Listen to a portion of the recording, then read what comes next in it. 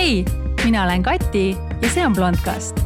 Selles podis arutleme me teemadel suhetest ettevõtluseni, enesearengust botoksini ning kõigest muust, mis ühte ägedat, iseseisvat naist huvitada võiks.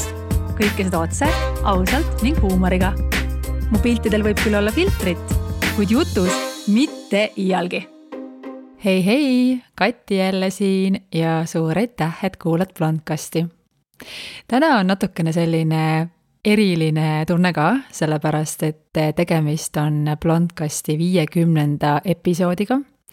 ja mõned päevad tagasi sai Blondcast 1 aastaseks. Ehk siis 17. juunil 2021 laadisin ma üles selle kõige esimese osa. Mul endal lapsi küll ei ole, aga väga palju räägitakse sellest, et kuidas laste pealt nagu näeb, et kuidas aeg lendab, et lapsed kasvavad nii kiiresti. Siis ma ütlen ausalt, et kui ma seda Blondcasti aega nüüd vaatan seda 1 aastat, siis mul on analoogne tunne vist sellepärast, et kuidagi ma arvan, et see on minu elu kõige kiiremini läinud aasta. Ma ei tea, kas on hea või halb, see on mõneti võib-olla hea, see tähendab seda, et on olnud väga huvitav, et aeg on alati nagu kuidagi lennanud ja öeldakse ju, et oota ja aeg on pikk, aga kui sa ei taha, et aeg kiiresti läheb, siis läheb kiiresti, järelikult mul on olnud tore. Teisalt jälle tõesti siis just see, et paneb natukene nagu ahetama, et appi, et kui aeg läheb nii kiiresti ja vanus tuleb nii kiiresti ja suved lähevad nii kiiresti ja elu läheb nii kiiresti, eks ju, ja siis kuidagi natukene on ka hirmutav. Aga samas jälle tegelikult ei ole mingit tähtsust nagu sellele, et kui pikk see elu on, vaid just see, et mida me oma eluga teeme. Ja ma olen tõesti siis väga õnnelik, et ma Blondcastiga eelmisel suvel alustasin. Ja tõesti 50. osa, kui ma esimesed 4 osa vist ära olin teinud, ma olin täiesti paanikas, et aga millest ma nüüd räägin. Ja see, et ma jõuan 50. osani on olnud kuidagi selline suur Ameerika mäed kohati, sellepärast, et ma päris täpselt nüüd seda silmes ei ole nüüd milliste osade juures mul on siis nagu rohkem takerdunud, aga mul on olnud siis selle aja jooksul siis tõesti selliseid mõtteid appikene, et kui ma nüüd peaksin jõuludeni vastu, et ma selle 1 hooaja teen ära, et siis äkki siis on nagu okei võib-olla pooleli jätta ja sellised tunded on küll tekkinud, et millest ma räägin nüüd see 50 osa järjest. Aga lõpuks ikkagi on see, et nii tore on seda teha ja teie pakute mulle nii palju teemasid ja mul endal tuleb mõtteid elust enesest, et kuidagi siis need osad niimoodi tiksuvad. Ja kuulamistega on nii, et ma just praegu vaatasin üle siis kõikide siis mulle saada olevate kanalite statistika ja vaatasin, et Blondcastil on pea 800 000 kuulamist, siis kõikide episoodide peale kokku, mis on täiesti ulmeline number. Ma loomulikult oleksin tahtnud, et ma jõuaksin miljonini, aga siis on üks selline aga, et ma teen soolo podcasti ja kui sa teed näiteks sellist podcasti, kus on intervjuud, siis iga kord, kui sa intervjueerid uut inimest, siis intervjueeritav promob seda podcasti kõikides enda kanalites. Aga mul ei ole kedagi, kes seda tööd ära teeb, et mul jääb see täielikult puudu ja ainukene, kes siis minu podcasti edasi reklaamib, on siis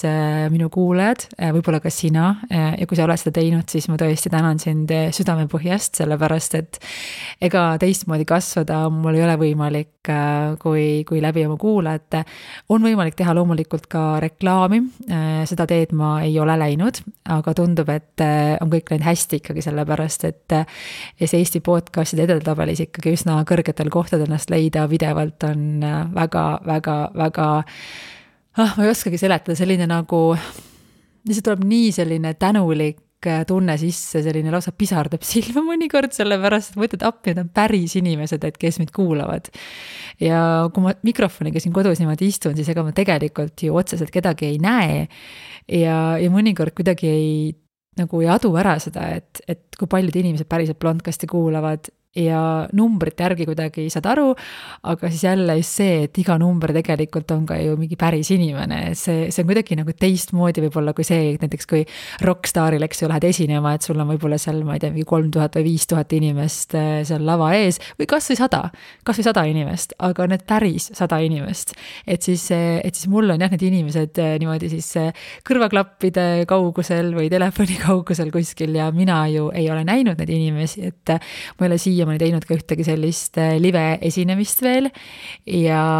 kuidagi sellepärast on see kuidagi natuke selline anonüümne, aga ma tean, et te olete olemas ja ma olen sellele nagu tohutult tänulik. Ma vaatasin natukene statistikat ka, et mis on kõige kuulatumad episoodid, et kõige kuulatumad episoodid on siis raha, siis vastutus oma elu eest ja siis kolmandaks, et miks sul lapsi ei ole. Ja ma mõtlesin, et kõik need teemad tegelikult on väga erinevad, kuigi ma ütlen ausalt, et raha teema kohta minu käest küsitakse päris palju ja ma olen mõelnud ka seda, et ilmselt ma peaksin seda suunda natukene tugevamalt sisse võtma. Ma natuke lõpus ka räägin, et mis on siis see minu suund, kuhu ma tahan minna, et neid podcast'e võib-olla, kes siis räägivad sellistel pehmematel teemadel on tegelikult päris palju ja see oma niši leidmine on väga oluline siin, et seetõttu ma arvan jah, et selliseid praktilisemaid teemasid sisse tuua kindlasti on nagu väga hea. Ma läheks korraks sul tagasi algusesse, et minu käest on väga palju küsitud, et miks sa hakkasid podcasti tegema ja vastan sellele nii, et kuidagi ajaga on siis tekkinud erinevaid selliseid ideid, mida sõbrannadega on siis arutatud, on tekkinud väga palju kogemusi, mida ma kuidagi mõnikord olen mõelnud, et kui ma oleksin ise noorem, et ma tahaksin, et keegi mul neid asju räägiks. Ma oleksin tahtnud mingisuguseid asju võib-olla teada mõnelt inimeselt, keda ma päriselt siis nagu tean ja ma suudan sellele inimesele panna siis ka nagu, et ma näen, mis nägu see inimene on või kes see inimene on või mida ta teeb, et mingi päris reaalne inimene ja mul natuke juba selline suure õe roll ka perekonnas olnud, et mul on 7 nooremat õde ja mul on siis kõige vanem õde. Võib-olla sellepärast tekkis selline suur soov, et tahaks nagu jagada. Ja teisalt võib-olla ka see on minu jaoks olnud ka selline väga teraapiline, eriti just see, et ma tegelikult ju alustasin ka siin koroona ajal ja koroona ajal üldse tegelikult seda liikumist on olnud vähem. Ja kuna mul on siis olnud varem selline üsna sotsiaalne inimene, siis tegelikult võib-olla see mikrofoniga rääkimine mingis mõttes natukene ka siis kuidagi laeb maha kõiki neid emotsioone, mis mul siin sees on. Ütlen ausalt, et ega ma muidugi päris kõike ei räägi, et ma olen alati aus. Kui ma midagi räägin, siis ma räägin seda siiralt, aga loomulikult on ka minul asju, mida ma siis võib-olla kõike kohe letti ei lao, on teemasid, mida ma olen otsustanud, et ma praegu ei räägi, siis tegelikult räägin need paar kuud hiljem välja, et just, et mõni teema on selline, mis tahab natukene siis sellist settimist, et esimese hooga nagu ei plärtsata välja, et see on mul ka natuke nagu nii-öelda vanusega tulnud see tarkus, et ei maksa nagu emotsiooni pealt alati lammutada, sellepärast, et kui need emotsioonid nagu lahtuvad, sa võib näha asju hoopis nagu erineva kandi pealt, et seda ma olen hästi palju ka teinud oma podcasti tehes ja mul on veel teemasid siis niimoodi ahjus küpsemas, millest ma kindlasti soovin rääkida, aga ma olen just tundnud, et praegu ei ole veel päris see õige hetk, et need teemad peavad natukene siis nagu edasi veel arenema. Aga selle aasta jooksul on juhtunud minuga siis igasuguseid väga toredaid asju.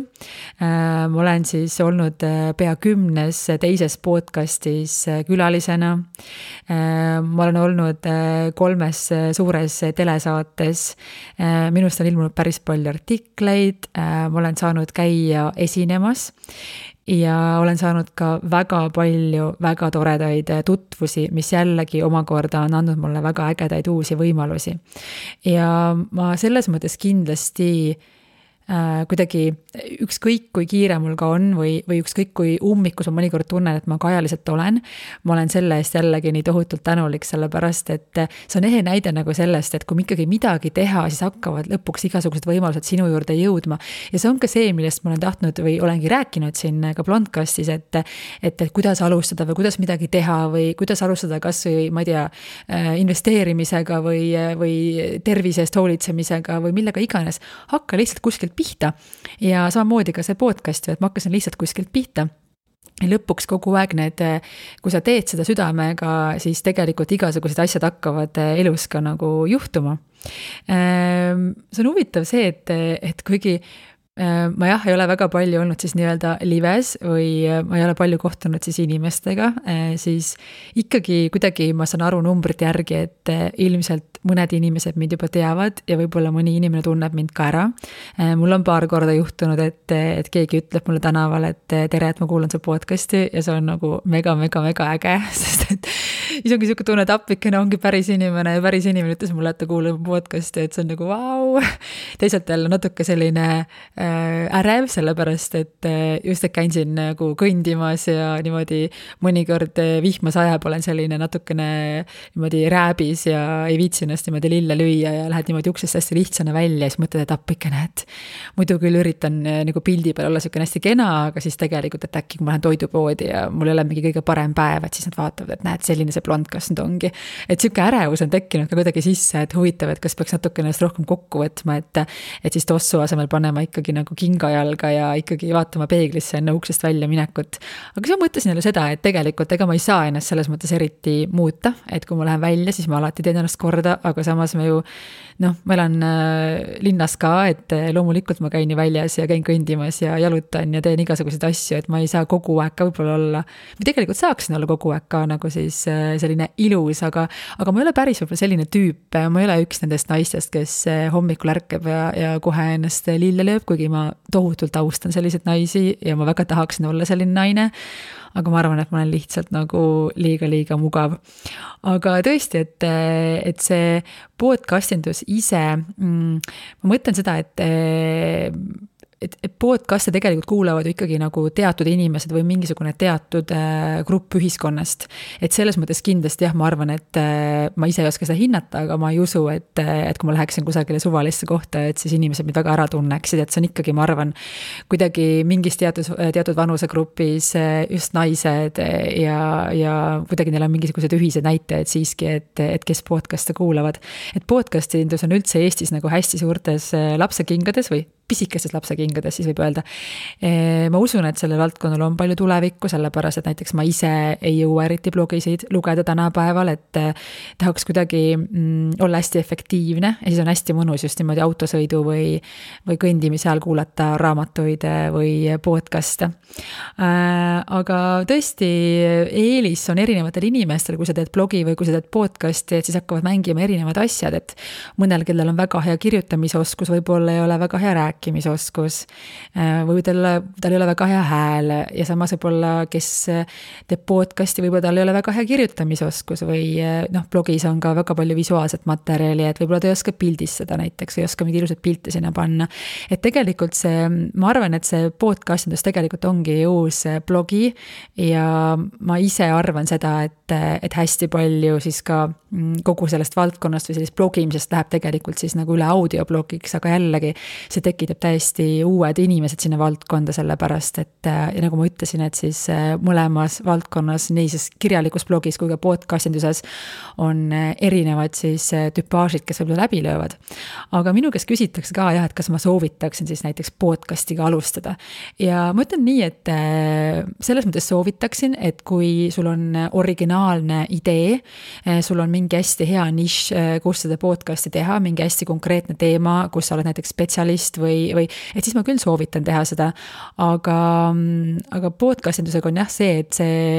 mis on see raske osa, on see, et teha seda järjepidevalt, et podcasti võib-olla alustada on väga lihtne, aga just see, et seda siis teha nagu pidevalt on keeruline, et ma siin selle viimase aasta jooksul olen väga palju näinud uusi blogisid siis tekkimas, neid audioblogisid ja podcaste, kes ongi võib-olla välja andnud ainult siis kas 3 või 5 või maksimaalselt 10 episoodi, sellepärast, et see lihtsalt tõesti on aeganõudav ja eriti kui teha veel seda teiste asjade kõrvalt, siis nii on. Aga siis rääkides veel natuke sellest kuulajaskonnast võib-olla või natukene tuntusest, siis on huvitav see, et jah, et mind ikkagi kuulavad ju 95% naised. Ja siis mõnikord, kui keegi mulle Instagrami kirjutab, mul on selle üle ülihea meel, kuigi mul võtab vastamisega tavaliselt ülipalju aega, ma alati lõpuks ikkagi vastan ja ma olen väga tänulik, kui te mulle kirjutate, isegi siis, kui ma vastan teile 3 nädala pärast. Mõnikord on paremad ajad, mõnikord natukene kehvemad ajad, aga küsitud on hästi palju seda oma käes, et tuled, et nüüd, kas mingid mehed, kes sulle kirjutavad või kuidagi, et lähenevad või et see on teistmoodi, et meestega on nii, et kui ma olen olnud kusagil siis telesaates või minust on olnud mingisugune artikkel, et siis mehed küll jah, kirjutavad mulle, aga nemad pigem tundub, et nad otsivad üles mu e-maili aadressi kuskilt või üritavad mind siis Facebooki kaudu tabada ja Facebookis ma siis võõrastelt ise nagu sõbrakutseid tegelikult vastu ei võta. Et Instagram on mulle nagu see kanal, aga ühtegi sellist väga halbu kogemust mul siiamaani pole olnud, et ma näen, et ka need mehed, kes mulle kirjutavad mulle kuidagi austusega või ilusti. Et mul ei ole olnud nagu halbu kogemusi, välja arvatud üks kord, kui ma siis ühele emailile ei vastanud ja siis see inimene oli mu telefoninumbri kusagilt üles otsinud ja siis helistas mulle, mis oli tegelikult hästi selline nagu ebameeldiv selles mõttes, et ma küll sel hetkel nagu tundsin, et ma pean vaatama üle oma andmed igal pool, et ma seda küll ei soovi, et inimesed nagu nii nagu isiklikult mulle nagu sisse lendavad, et see oli natukene ebamugav, aga ma arvan, et see käib asja juurde, et ega ma ei saa siin nagu mitte midagi nagu nuriseda ka. Ja minu sõbrad muidugi on mind selle aja jooksul ka siin hästi palju toetanud. Pean ütlema, et sõpradega on tõesti väga huvitav see, et ükskõik mida elus tehes, ja ma arvan, et sina, kes sa praegu kuulad, oled ka seda tähele pannud ilmselt, et kuidas sõbrad nagu reageerivad. Et kas sa alustad uuel töökohal, kas sa lahutad abielu, kas sa saad lapsed, kas sa kolid ära. Et kui sa teed mingisuguseid muudatusi, on neid sõpru, kes on siiralt sulle nagu rõõmsad ja kes on su kõige suuremad fännid. Ja siis on neid sõpru, kes kuidagi nagu verbaalselt nad ütlevad sulle, et väga tubli, aga tegelikult sa nagu näed, et see energia, mis sealt tuleb, et see ei ole nagu väga nagu soosiv. Ja seda olen mina tähele pannud ka seda Blondcasti tehes, et mul on endal, ma olen ise hästi selline tundlik natuur ja tunnetan energiaid nagu väga hästi. Ja mul on väga arenenud selline võib-olla sisetunne või ma kuidagi tunnetan asju, et isegi sõnades tavaliselt nagu, sõnad on alati ilusad, aga see mitteverbaalne keel on minu jaoks hästi oluline ja ma olen siis kuidagi nagu hästi hoolega nagu jälginud seda huviga, seda nii-öelda mängu siis, et kes on need, kes mind päriselt toetavad, kes on need, mis mind tegelikult ei toeta. Võib-olla isegi mõni inimene natukene kade, kuigi ma mõnikord ei saa aru, mille peale on kade olla, sellepärast, et ma olen ikka viimane aasta siin täitsa hullu pannud, et mul on ikkagi ju täiskohaga selles mõttes, kuigi ma olen ettevõtja, ma teen ikkagi ju 8 tundi päevas ka ju nii-öelda päris tööd ja siin on kõik muud tegemised sinna juurde, et lisaks veel siis nüüd see podcast ja Instagram ja kogu see muu värk. Et selles mõttes, see ei ole selles mõttes midagi nagu kadestada, et ma ei tee midagi, mida keegi teine nagu ei saaks teha, aga just see, et ma soovitan sul ka, et kui sa ükskõik mida elus teed, et siis vaata nagu, et ürita nagu jälgida, et kes need inimesed on, kes päriselt siiralt armastusega soovivad sulle head ja kes on need inimesed, kes ütlevad sulle jah, et väga tore ja tubli, aga tegelikult sa näed, et nad ei aita sind või ei toeta sind nii palju. Ma absoluutselt ei taha kõlada mingil viisil kuidagi kibestunud, sellepärast, et mul on neid inimesi, kes must hoolivad nagu tõesti ümber nii palju, et ma tõesti tahaks, ma olen lihtsalt nagu tohutult tänulik selle eest ja mul on kõik hästi. Aga lihtsalt, kuna ma sind olen sõprusest teinud ka osa ja siis sellest, et kes sind ümbritsevad, et siis ma ise seda hästi hoolega ka nagu jälgin. Ja mõnikord ma mõtlen, et miks inimesed nii käituvad, võib-olla on ka see, et kui sa eriti teed selliseid suuremaid kannapöördeid elus või muudatusi, siis need teised inimesed võib-olla tunnevad, et kui nad ise eriti ei ole mingis väga heas kohas elus, siis nad kuidagi saavad aru, et tegelikult oleks võib-olla neil ka aeg mingit muudatust teha, aga midagi hoiab neid justkui nagu tagasi. Ja nad võib-olla ei oska ennast siis kuidagi, nad ei oska seda võib-olla kuhugi mujale kanaliseerida, kui tekib selline trots natukene selle vastu, et see on tegelikult ka täiesti nagu inimlikult mõistetav. Võtame näiteks kas või nagu abielu lahutuse, et siis näiteks need, kellel on ka võib-olla suhe selline mitte väga heas kohas, nad kuidagi tunnevad ennast võib-olla ohustatuna selles mõttes, et nad nagu mitte ohustatuna, aga võib-olla nad saavad aru, et tegelikult nad peaksid ka selle sammu ise tegema või teisalt jälle kuidagi nad halvustavad seda sammu, et kuidagi natukene jäi nüüd plämama, aga ühesõnaga elumuudatuste juures tasub nagu vaadata seda, et kuidas reageerivad inimesed, kes sind ümbritsevad ja tegelikult ka see, et kes on need uued inimesed, kes su ellu võiksid võib-olla astuda, võib-olla kes su elus on sarnases kohas ja ma ei suhtu tegelikult sõprusesse päris nagu nii, et me peame olema sama inimesega siis nagu sõber siis koolist kuni surmani.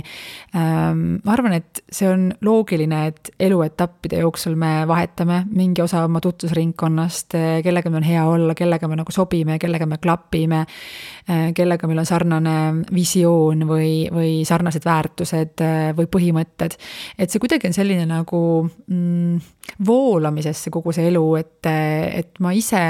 ei ole nagu väga agressiivselt ühestki inimesest oma elus kinni hoidnud ja kui ma tagasi vaatan, siis ma ei tunne ka, et ma oleksin nagu midagi valesti teinud, et ma ei ole öelnud siiamaani ühelegi sõbrale, et ma ei viitsi sinuga rohkem suhelda, et seda ma pole teinud, vist mitte kordagi, ma arvan, aga lihtsalt kuidagi, et need asjad, mis ei ole õiged elus, lihtsalt ise vaikselt nagu vaibuvad ära, sellepärast, et meil kõigil on see 24 tundi ööpäevas ja mingisugune kindel hulk siis ka energiat, mida me saame teistele inimestele anda ja kõike lihtsalt ei jõua, et siin ei ole mitte midagi teha. Kõige keerulisem seda podcasti tehes ongi võib-olla olnud ikkagi aja leidmine, tasakaalu leidmine, võib-olla ka teemad. Ja siinkohal tegelikult tahan veel kord tänada oma eelmist elukaasast, kes siis tegelikult mind alguses nagu väga palju on aidanud. Ma mäletan, et ma esimest episoodi tegin vist, ma arvan, ma tegin seda vist 2 päeva ja ma lõikusin selle vist niimoodi ära, et see koosnes vist mingist, ma ei tea, 50 erinevast jupist, sellepärast, et iga kord, kui mul kuidagi keel vääratas, ma kuidagi ei tahtnud seda läbi lasta ja siis seda intro teksti, mis ka praegu selle podcasti alguses oli, ma seda lugesin sisse vist kindlasti üle 100 korra ja ma ei olnud sellega rahul, sellepärast, et tekkis ka mingi imelik kaja kuidagi taha ja see oli ebakvaliteetne ja mind ennast tohutult häirib, kui podcast ei ole kvaliteetne. Ja lõpuks ma sain aru, et mul on mikrofon tagurpidi, et sellepärast tuleb see kaja.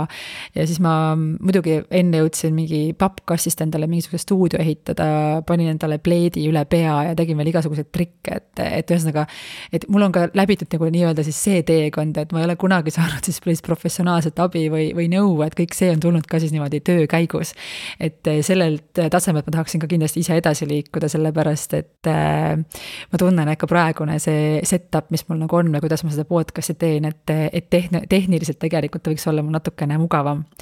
Ja siis Instagram. Instagramiga on nii, et kui ma podcasti alustasin, mul oli vist Instagramis mingi 300 followeri. Ma kunagi siis, kui ma Londonis elasin aastal 2014-15, siis ma alustasin oma Instagrami nii-öelda toidublogiga ja mul oli seal vist, ma ei mäleta, kas isegi peaaegu 2000 jälgijat juba vist 2015 ja ma panin sinna siis erinevaid vegan toidupilte, mida ma siis kodus meisterdasin, aga siis mul tuli mingisugune selline plokk ette, kui ma sain aru, kui palju aega ma Instagramis veedan ja ma kustutasin oma Instagrami ära. Ja peale mida ma siis viskasin Instagramist või nagu siis, ma ei tea, ise unfollowsin või ma ei tea, kuidas seda nimetada, kustutasin siis ära nagu peaaegu kõik oma jälgijad, jätsin ainult need, keda ma päriselt siis tunnen ja siis selle keha peale siis tegin selle praeguse Instagrami konto, et alustasin just niimoodi hästi väheste jälgijatega ja see, et ma nüüd sain just täis ka 10 000 jälgijat, et see on tegelikult päris äge, et kuna mul on need kõik ikkagi päris inimesed ja 95% jällegi naised, siis on kuidagi ikkagi väga võimas seltskond ja ma olen tohutult tänulik ja kuidagi see tekitab mingis mõttes ka sellist nagu, tahaks nagu olla väga mina ise, aga teisalt jälle mõnikord mõtlen, et kas see asi, mis ma nüüd postitan sinna, või et mul on väga tore tuju praegu ja ma tahaks praegu mingisugust napakat asja sinna panna sinna Instagrami, aga et kas see päriselt loob nendele inimestele nagu väärtust, et miks ma seda praegu postitan. Ja täitsa huvitav asi tekkinud tõesti siis, et ma olen nagu teinud nii palju mingisuguseid fotosid ja stories'id, mida ma olen siis peaaegu üles pannud ja see on ikkagi tekkinud selline tunne, et aga mis väärtust see kellegi ellu nagu justkui loob. Et ma saan aru, et ma pean sellest natukene nagu lahti laskma, sellepärast, et see ongi ju võib-olla minu elu või ma näitan seal oma elu. Ilmselgelt ma näitan seal oma kõige halvemaid päevi, et kui mul on nagu mõned halvad päevad, siis ma ka mitu päeva midagi ei postita, et me sellist nutulaulu seal ei ole teinud Instagramis siiani vist kunagi. Paar sellist ränti on olnud, kui katus natukene sõidab või emotsioon peale tuleb, eriti kui mul on midagi väga, siis ma tunnen, et ma väga tahan midagi öelda. Aga sellega on ka selle ütlemisega, et ka siin selle podcastiga mul ema just luges mulle sõnad peale siis mingi hetk, et ma olin siin poliitiliselt olnud natukene ebakorrektne ükskord või olin siis väljendanud oma poliitilisi veendumisi natukene võib-olla niimoodi üldse emotsionaalselt või siis öelnud siis ilma mõne erakonna nime mainimata, mida ma mingitest asjadest arvan ja mul kadus jah päris palju nagu neid jälgijaid siis selle peale ära, et ma saan aru ka sellest, et mida rohkem oma arvamust avaldan, et siis ikkagi see läheb kellegiga nagu vastuollu. Huvitav on see, et ma ei ole siiani siis saanud üldse sellist asja, mida nimi on hate, mis siis tegelikult kaasneb igasuguse tuntusega, mis tähendab jälle seda, et ma ilmselt ei ole veel nii tuntud. Ühe korra sain siis sellist asja, et kas mu nimi on Kati või Katri, ühe korra kirjutas mulle mingi meesterahvas, kes kirjutas mulle, et mu podcast meestest oli natukene kuidagi masendav, ja siis täna hommikul üks tüdruk kirjutas mulle, et talle ei meeldinud, et ma enda kohta ütlesin rott. Ühesõnaga ma ütlesin rott sellepärast, et Stockmannis oli jube kallis mingisugune lõhemääre ja siis ma kirjutasin sinna mingisuguse enda arvates väga humoorika lause, kus ma ütlesin, et ma olen piisavalt rott, et ma ei saa seda osta. Et ühesõnaga, et ei, et ma ei pea inimesi, kellel pole palju raha rottideks, et ma lihtsalt tahtsin olla enese irooniline, aga see näitab jällegi seda, et mina, kellel mul tegelikult tavaelus või oma sõpradega on üsnaga selline vürtsikas huumor ja päris tume ka vahel, et ikkagi, et ma pean järelikult valima oma sõnu sellepärast, et ükskõik mida ma ütlen, et keegi võib ikkagi tõmmata kuskil nagu hernet ninna, et ma ei saa päris kõik endale lubada, mis teisalt jälle on jälle nii, et aga mis siis, eks ju, et ma pean ikka olema mina ise, aga see on selline nagu pidev selline tasakaalu otsimine, et ma tahan olla mina ise, aga teisalt, kui ma olen täitsa mina ise, siis keegi ikkagi lõpuks kuidagi solvub või kellegi arvates ma ütlesin midagi halvasti või valesti või kelle ei kohta midagi nõmedat või et enne see oli nii normaalne, nüüd see enam pole nii normaalne, et see on selline pidev tasakaalu otsimine, aga teate, eks ma vaikselt siin nikerdan ja nuputan, et tegelikult natuke naljakas ka ju 40-aastaselt siin hakata sellist asja tegema ja see niimoodi influenceriks hakata, et eriti kui sa oled nagu terve elu teinud justkui mingisugust tõsiselt võetavat karjääri ja keegi pole nagu julgenud mulle öelda seda mu tuttavatest, aga ma usun, et nii mõnigi inimene itsitas pihku, et teller on ära keiranud, kui ma seda asja alustasin, aga mis siis? Et mul endal on olnud mega tore ja samas me ka tegelikult mõtleme üle, kui paljud teised meie peal üldse mõtlevad. Ja tuletan meelde ka seda, et klatšivad ikkagi ainult nii-öelda väikesed inimesed, kellel endal pole eesmärke. Inimesed, kes soovivad midagi saavutada, ei suhtle sellistega, neid tegelikult isegi ei huvita nii palju teised inimesed. See kõlab võib-olla väga egoistlikult, aga kui sul endaga on palju tegemist, sind ei huvita teised inimesed nagu nii palju. Loomulikult sind huvitavad sinu lähedased inimesed, keda sa armastad. Aga kui inimesel pole nagu enda elu või tal pole eesmärke, tal pole endaga tegemist, tal on liiga palju vaba aega, siis seda huvitavad teised inimesed. Aga kui sul on liiga palju vaba aega, siis tegelikult see vaba aeg oleks mõttekas ju keerata mingisuguseks tegevuseks, mis kas siis parandab sinu siis vaimset või rahalist või füüsilist heaolu. Sellepärast edukad inimesed tegelikult väga ei klatšigi. Aga kogu see Eesti staarindus muidugi, nüüd kui ma lähen jälle sinna tuntuse juurde, on tegelikult mega naljakas. Ma ei ole mingitel üritustel eriti veel käinud ja ma armastan Eestit, aga tegelikult on ikkagi naljakas, et meie, kes me oleme siin 1/8000 maailma populatsioonist ja siis käivad osad inimesed ringi sellise näoga, nagu maailm oleks neile midagi võlgu. Et seda ma ütlen küll välja, et ükskõik kui tuntud ma kunagi ka ei oleks, et siis see reality check on mul siiski olemas. Võib-olla sellepärast, et ma olen nii paljudes riikides ise elanud, aga kuidagi Eestis nagu siin tunda, et ma olen mingi kõva staar, et see on tegelikult täielik ikkagi nagu naljanumber, et ma mitte mingil juhul ei halvusta kedagi sellepärast, et igas riigis on meil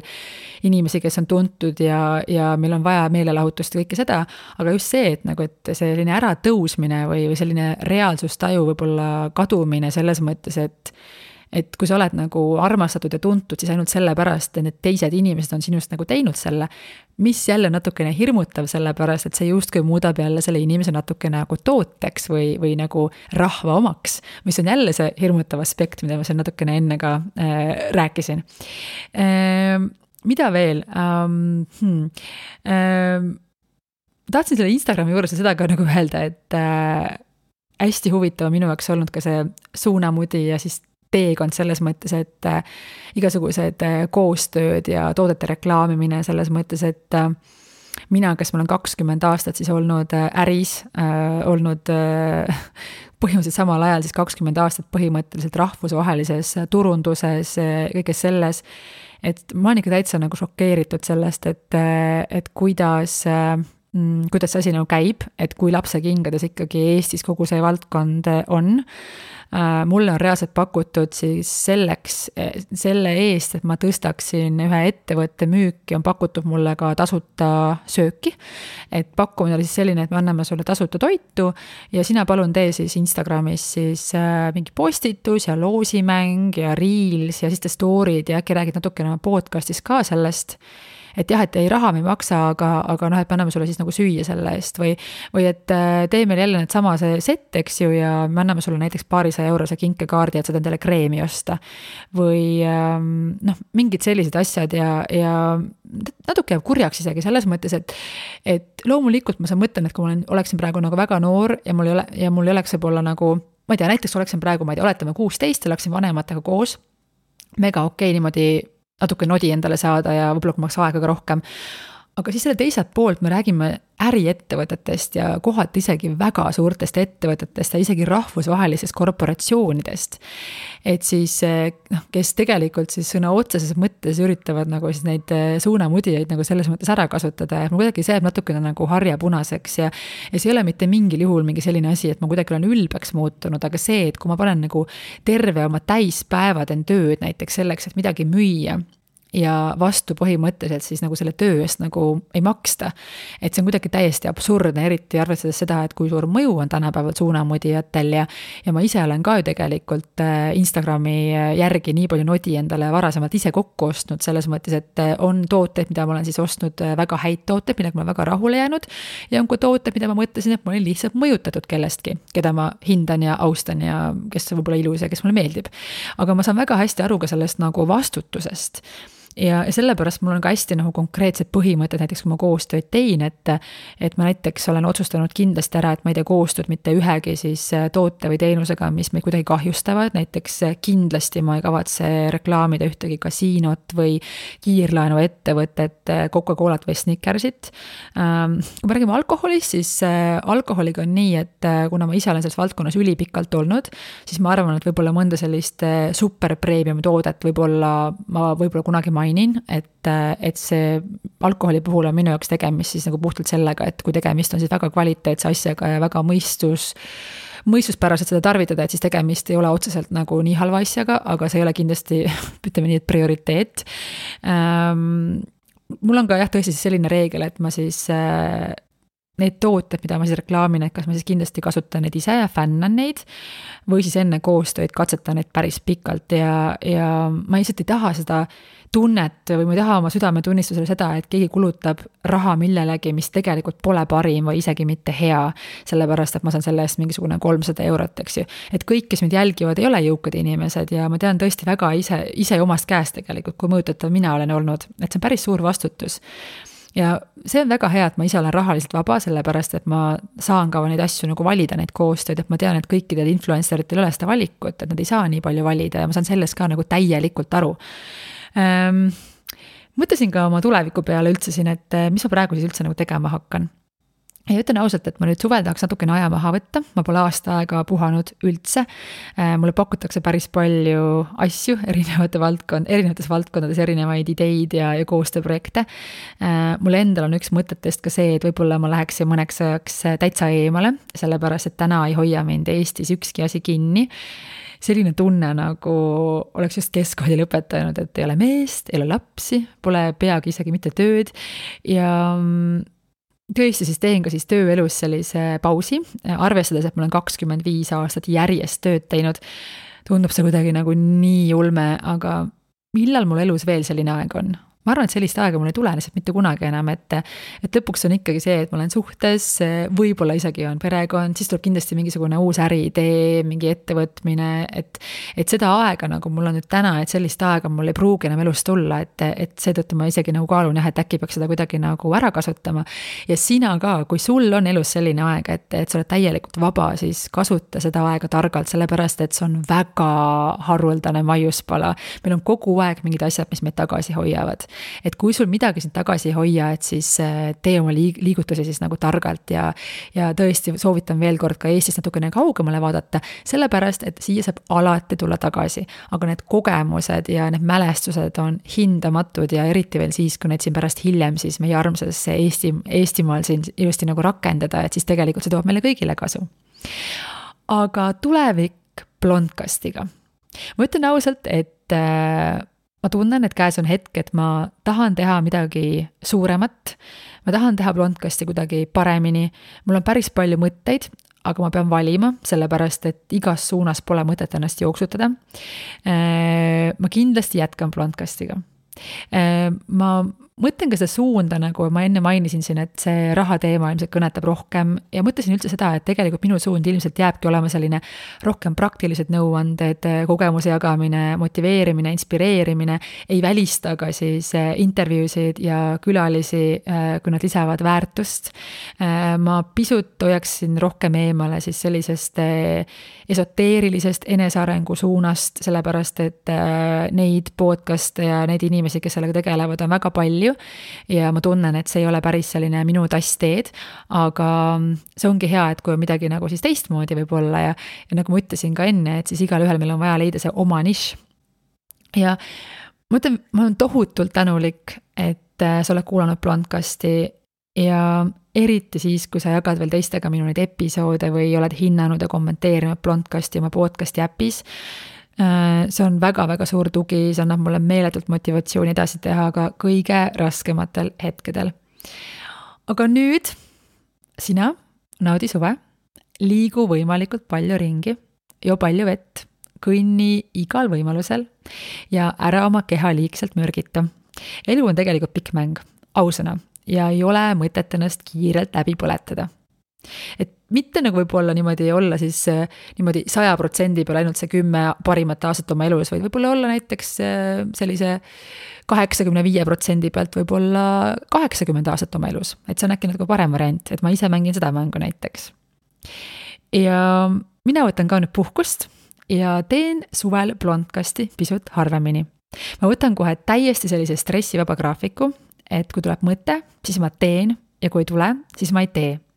Ma lihtsalt tahaksin teada, mis tunne see on, et kui ei ole reaalselt nagu ühtegi kohustust ja mul kindlasti tekib selle aja jooksul uusi mõtteid, kui ma ka podcasti teha ei jõua, siis ma panen kindlasti kirja endale ja samuti ka sina palun saada mulle igasuguseid ideid ja mõtteid siis läbi Instagrami, kui sul tekib mõni teema, millest ma võiksin rääkida. Instagramis kindlasti ma annan ka teada, et kui ma olen pannud siis mõne uue episoodi ülesse, aga jah tõesti, et võtan nüüd selle välja teenitud loodetavasti puhkuse ja ikkagi ma tänan sind nii tohutult, et sa oled kuulanud mind pea terve see aasta. Aitäh tõesti kõige eest ja ma soovin sulle imekaunist suve ja peatse kuulmiseni. Tšau, tšau!